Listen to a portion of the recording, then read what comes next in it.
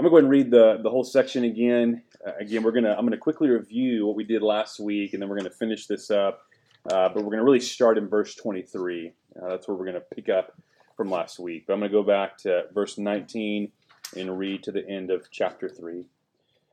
By this we shall know that we are of the truth and reassure our hearts before Him. For whenever our heart condemns us, God is greater than our heart, and He knows everything. Beloved, if our heart does not condemn us, we have confidence. If our heart does Beloved, if our heart does not condemn us, we have confidence before God. And whatever we ask, we receive from Him, because we keep His commandments and do what pleases Him. Verse 23. And this is His commandment, that we believe in the name of His Son, Jesus Christ, and love one another, just as He has commanded us. Whoever keeps His commandments abides in God, and God in him. And by this we know that He abides in us by the Spirit whom He has given us. And so we've spent several weeks talking about love. We've defined it, what it is, what it's not, what the culture says it is. Some of the questions we looked at last week. We'll start with number 1. Now, I went ahead and filled these in for you because we've already covered this. What does our love reveal? That was verse 19. First, it reveals that we are of the truth, right? Our love for fellow believers is evidence that we belong to Jesus, that we've been united to Christ. Secondly, it reveals a reason for our assurance, right? I mean, when you look at your life and others look at your life and they say, wow, I mean, it's saying you are loving the body the way Christ has loved you, it's evidence that you belong to the King, and it should give you assurance, right? I mean, when we see that fruit, it should give us assurance that we have a relationship with God. If we don't see fruit consistently, then we should not have assurance, right? The second thing was this. This was the second question that we looked at last week from verse 20. What about when we don't love? Because are we going to love perfectly all the time? We're not. And so I think sometimes when we don't love, maybe the Lord gave you an opportunity to love a fellow believer and you didn't take advantage of it. And your conscience is pricked and you're convicted, and maybe you're telling yourself, maybe I'm not right with God. Well, what do we do in those moments when we don't love? We move our focus, right? Because what do we learn in verse 20? For whenever our heart condemns us, which it will, but is our heart the final authority? Of course not, right? For whenever our heart condemns us, in the cases when we don't love, right, God is greater than our heart, and He knows everything. So change your focus, right, from your heart to the one who made your heart, right, the one who gave you a new heart. Look to the Lord who knows everything, because His judgment matters most, amen? And He knows everything, and He knows those who belong to Him. So move your focus. And then we picked up verses 21 to 24. What else does our love reveal? A, our confidence before God. That was verse 21. B, our confidence in prayer, verse 22. And now we're going to pick up with C. What else does our love reveal? Our allegiance and obedience to the King. And that's verse 23. Those who practice Christ-like love in the church reveal their commitment to the King. We show our commitment to King Jesus when we love each other the way He loved us. Amen? Because we're obeying the King, right? I mean, the King has given us His word. He's told us, you are to love each other the way I've loved you. And when we do that, we are showing our commitment to the King, right? If we don't do that, we're saying, well, I don't really care what the King says. I'm going to do what I want to do. But when we do what the King says, we show our commitment to the King, that His word takes priority. So verse 23, and this is His commandment. This is such a cool verse. And I touched on this last week before I prayed us out. But just tell me what stands out here. And this is His commandment. Is that singular or plural? Commandment. Singular. And this is what's interesting. And this is His commandment, singular. But then He gives 2 commands. That we believe in the name of His Son, Jesus Christ, and love one another just as He commanded us. That's interesting. Why would He do that? Why would He not say commands? Why does He group these things together? Faith in Christ and love for fellow believers. Now, there's several things I want to note here, and I put them in your handout. I added this yesterday. One commandment followed by 2 inseparable actions, meaning these 2 actions belong together. Wherever you have one, you should have the other, okay? But then we have to notice the order of the actions. What comes first? Faith, belief, right? And then the third thing is the repetition of commandment. Again, repetition denotes what? importance or emphasis, okay? So let's take these one at a time. 3 things here. First, one commandment followed by 2 inseparable actions. What does John place beside faith in Jesus Christ? Love for one another, right? Isn't that interesting? So he groups the 2 together, faith and love, under one commandment. Isn't that interesting? And here's why I believe this is the case. We cannot separate faith in Christ and love for one another, right? The latter flows out of the first. If you have faith in Christ, you will love your fellow believers, right? Those who trust in Jesus love his bride, amen? I mean, no one can say, oh, I sure love Jesus, but I really hate the church. No, if you trust in Jesus and he's your king, you're going to love his people, amen? Secondly, we must notice what comes before the commandment to love. Now, again, the emphasis in chapter 3 is love. But love comes from what? What precedes our love? We're not saved by our love. We're saved to love. We're saved by or justified by faith, right? So faith in Jesus. That is the starting place. Everything else flows from faith. It's our union with Christ that enables us to do what? To love. To love. So I love this. John connects orthodoxy, which is right belief, with orthopraxis, which is right living. Both are important, but you got to start with orthodoxy, right? Faith comes first, but then what flows out of that is right living, namely here, love. Again, the order is important for understanding justification. Man, this is where I've done a lot of membership interviews, even before I came here to Kelty's, and you walk through the gospel with those who want to be a part of the church. And oftentimes when I've asked, hey, can you walk me through the gospel, the good news, what Jesus did and how one can become a follower of Christ? And not oftentimes, but sometimes the emphasis is on what they do rather than faith in what he did, right? Are both important? Yes, but what's the starting place? Faith. And then what comes out of that faith is love, or a life of obedience to King Jesus. So again, we're not saved by our love, but we are saved to love. And can't say that enough, right? In fact, our love authenticates our faith. Amen? It authenticates, it substantiates our faith. In these, and I thought it was good and helpful to look beyond 1 John to see that John, in the Gospel of John, also supports these 2 things, right? The importance of faith and love, but the priority of faith, but what flows out of faith is love. So for union with Christ, right, faith in Christ, being connected to Christ by faith as that which enables our love for each other, see John 15, verse 4. So go to John 15, 4. This is the I am the vine, you are the branches, right, John 15. But verse 4, I'll give you a moment to turn there. We're going to look at 2 passages in John, and then we'll come back to 1 John. So John 15, 4, abide in me, and I in you. As the branch cannot bear fruit by itself unless it abides in the vine, neither can you unless you abide in me. Now, what is the fruit here? What is the fruit that follows our abiding in Christ by faith? Love. We cannot love one another the way Christ has loved us unless we are first connected to who? Christ. He is the source of our power or strength to love, okay? And then for love as the authentication of our faith, let's go to John 13, 34. So now we're going to talk about love as the authentication of our faith. John 13, 34. It says, by this, all people will know that you are my disciples. Okay, what is it? If you what? If you have love for one another. How do we show that we belong to Jesus, that we're his? By our love. Now, does our love save us? No, it's the evidence that we are saved. It's the evidence that we do belong to Jesus. It's really important. So the third thing is this, in verse 23, is the repetition of commandment. The word for commandment used by John is entoli. Okay, it's a Greek word, entoli. It refers to that which has weight, that which is authoritatively commanded. What gives these commandments weight? They come from the Lord. They come from God, right? Amen. So John is here highlighting biblical authority. These are the king's words.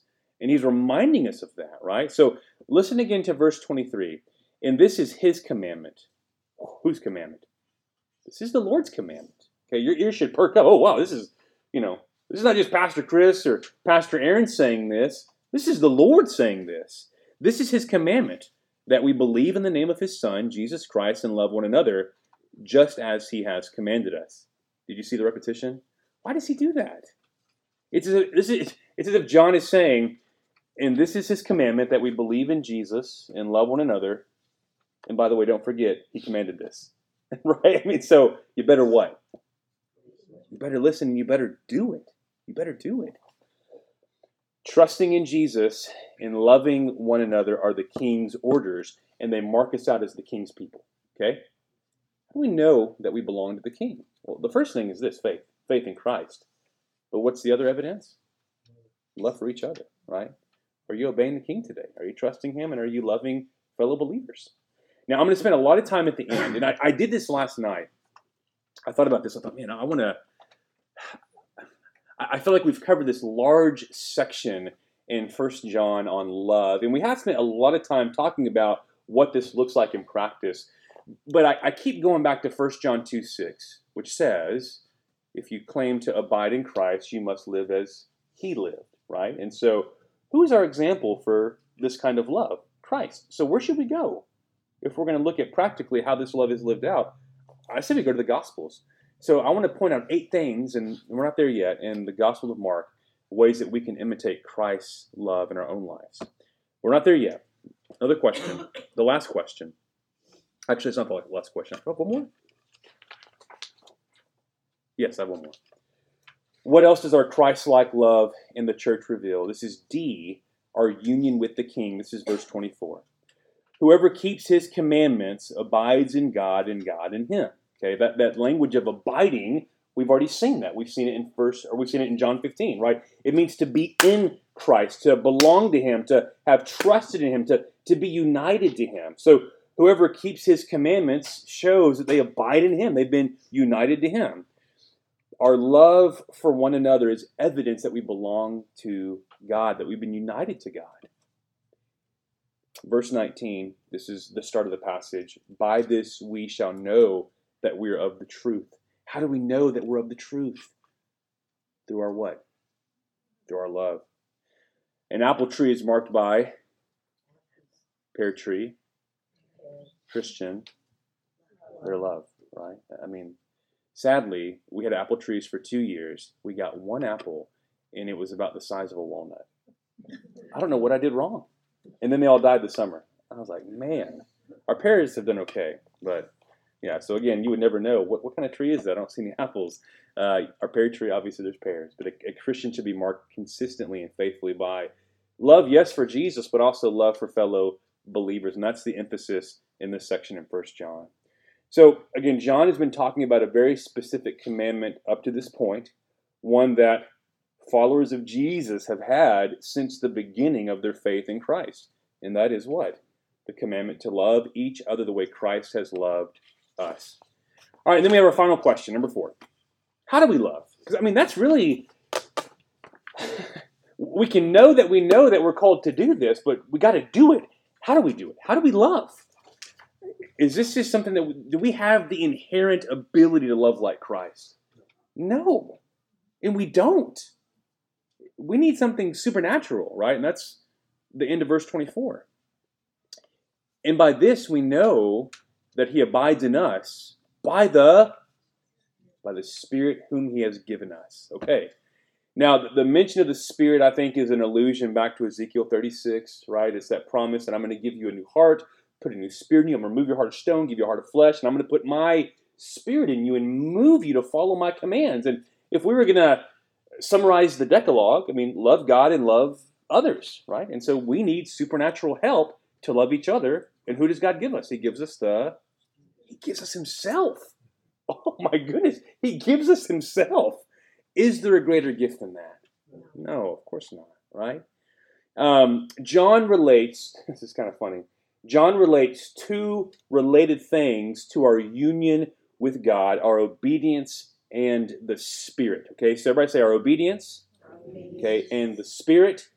All right, you have to repeat it more, but these two go together. Okay, so I have a point A and B for you. Our union with God is by the Spirit. I mean, who connects us to Jesus? It's the Spirit. That's 1 John 4:13. By this we know that we abide in Him and He in us, because He has given us of His Spirit. The Spirit is the one who unites us to Christ. And then B, our obedience to God is by the Spirit. So the Spirit unites us to Christ, and now in Christ we enjoy all these wonderful blessings. Amen? Adoption, forgiveness, new life, the promise of eternal life with God. But that same Spirit that unites us to Christ also empowers us to live a life of love. We love by the power of the Spirit. Listen to 1 John 4:7. Whoever loves has been born of God. What is the evidence that you've been born of God? By your love. And who's the one that brings the new birth about? It's the Spirit. So the new birth is by the Spirit and is evidenced by the fruit of the Spirit, namely our love. Here's the good news, friends. God graciously gives us who we need to live like the Son for the glory of God. He gives us the Spirit. Man. Now, I've used this illustration before. I've mentioned that I like to vacuum. Even with my leg, I still vacuum. It's just really slow, but I just enjoy vacuuming. I really do. I don't know why. I like mowing. I feel like I'm mowing the carpet, okay? Come on over. Yes, seriously. If you have wood to split, give me about a month. I love splitting wood. A vacuum cleaner only works if it's plugged into a power source, right? If it's not plugged in, what's going to happen? Nothing. But once it's plugged in, it comes to life. And it functions the way it's supposed to, right? Once the Spirit of God unites us to the Son of God, we now have the power to love others in the church like the Son of God. Amen? But not until we have the Spirit. All right, let me quickly review everything we've talked about today. Let me do that for us. And then we'll look at Mark a little bit. And that'll be pretty quick. What does our love reveal? These are the questions that we've answered the last 2 weeks together. Really starting from verse 19 to 24. What does our love reveal? It reveals that we belong to God. It reveals what? That we're His. That we belong to the truth. It reveals a reason for our assurance. What about when we don't love? We should move our focus. Remember the gospel. What God knows in His Word carries more weight than our heart, right? There's going to be times where we don't love the way we should, and our heart's going to convict us. And maybe you're going to wonder, am I truly saved? Of course I am. God knows everything. He knows my heart. He's spoken what over my life? A new verdict. Because I've trusted in His Son, I am now justified or innocent. I know that's true. What else does our love reveal? Our confidence before God, our confidence in prayer, our allegiance and obedience to the King, because what do the King's people do? They love like Christ. And so when you love others in the church like Christ, it shows that your commitment is to Christ. And then what else does our love reveal? Our union with the King. How do we love? How do we do it? Just pull ourselves up by our bootstraps? No. How do we do it? By the Spirit who dwells within the people of God. Now, I want to conclude this section with two questions, one for an unbeliever and one for the believer. Okay, so this is for the unbeliever.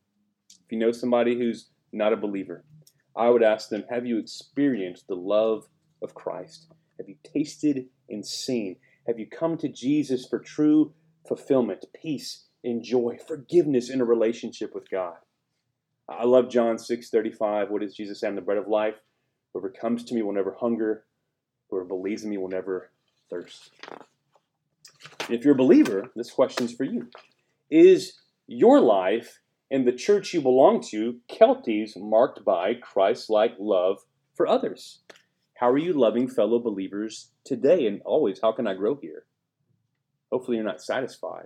I've met my quota. I'm good. No, I want to grow in my love for others in the church. And that's why I was thinking about this last night, and I finished it this morning, but I thought, and I know Mark better than any gospel that I know. And I love John. I've lived in John. I think I told you guys I've translated all of John from the Greek to English, which takes a little time, but Mark, I love Mark. I've spent more time in Mark. And one of the main themes in Mark is discipleship. And let me tell you this. Love Christ-like love for fellow believers happens in the context of discipleship relationships. It's men getting with men and helping them follow Jesus. It's women getting with women and helping them follow Jesus, praying with them, counseling them, helping them fight sin, holding them accountable. Okay, so I thought, well, that's a huge theme in Mark. Let's look at how Jesus does that. Let's look at how Jesus loves in Mark's gospel, because we're called to imitate who? Christ. So here's 8 things. And I'm going to actually go to Mark, and we're going to read these passages. And I think this will be helpful. So, number 1, and again, I thought about 1 John 2:6. Whoever says he abides in him ought to walk in the same way in which he walked. Where do we go to see how Jesus walked? The Gospels. We're going to hang out in Mark's Gospel. 8 ways to love like Christ from Mark. Number 1, spend time with fellow disciples of Jesus. Spend time with believers. That is one of the best ways you can love a fellow believer, is giving them your time. And what do we learn about what's the definition for love that we've kind of put together from 1 John? It is voluntarily and good, sacrificially, what? Pursuing the good of others for the glory of God. If you give your time, it's a what? It's a sacrifice. Who gave their time? Who gave their life?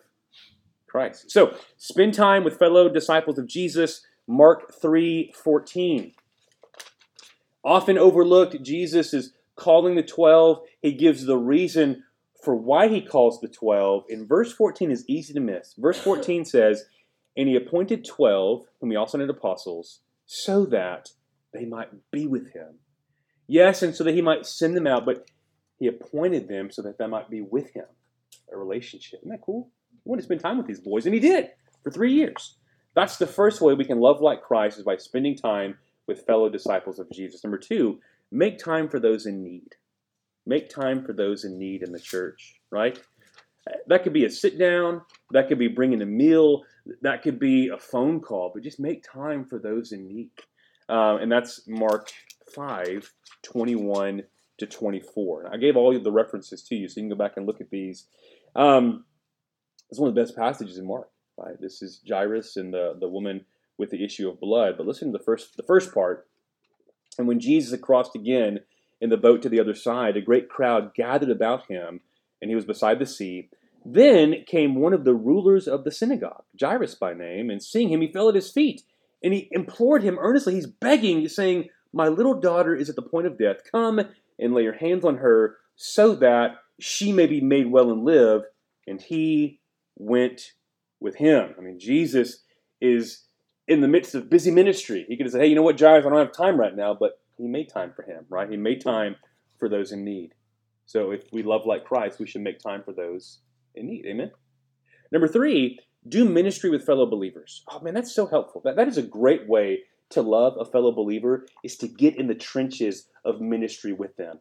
Especially a new believer who's new to ministry. I don't know what to do here. You know what? I've been doing this for a while. By God's grace, I'm going to come alongside you, and I'm going to show you, and I'm going to answer your questions, and I'm going to give you resources, and I'm going to help you serve.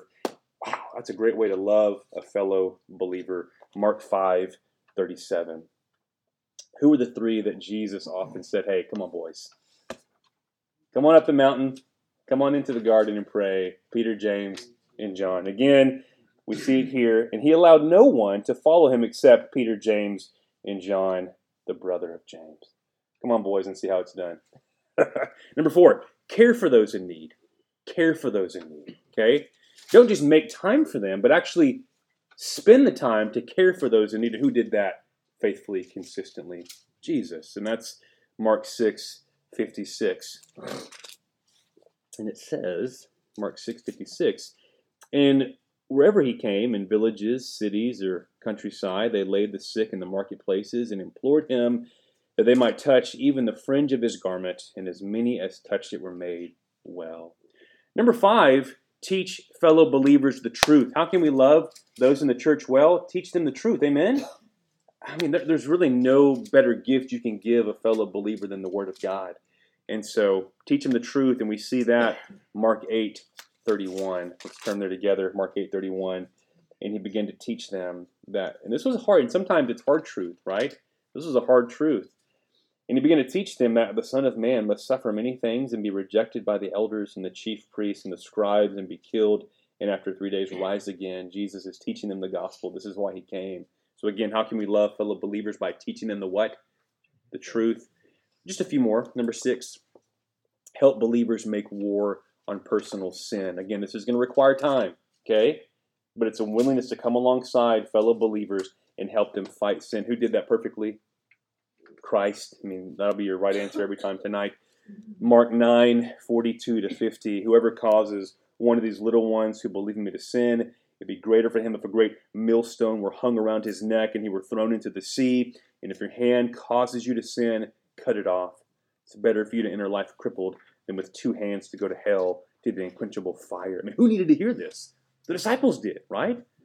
Is Jesus being mean? No, he's loving them. He's warning them.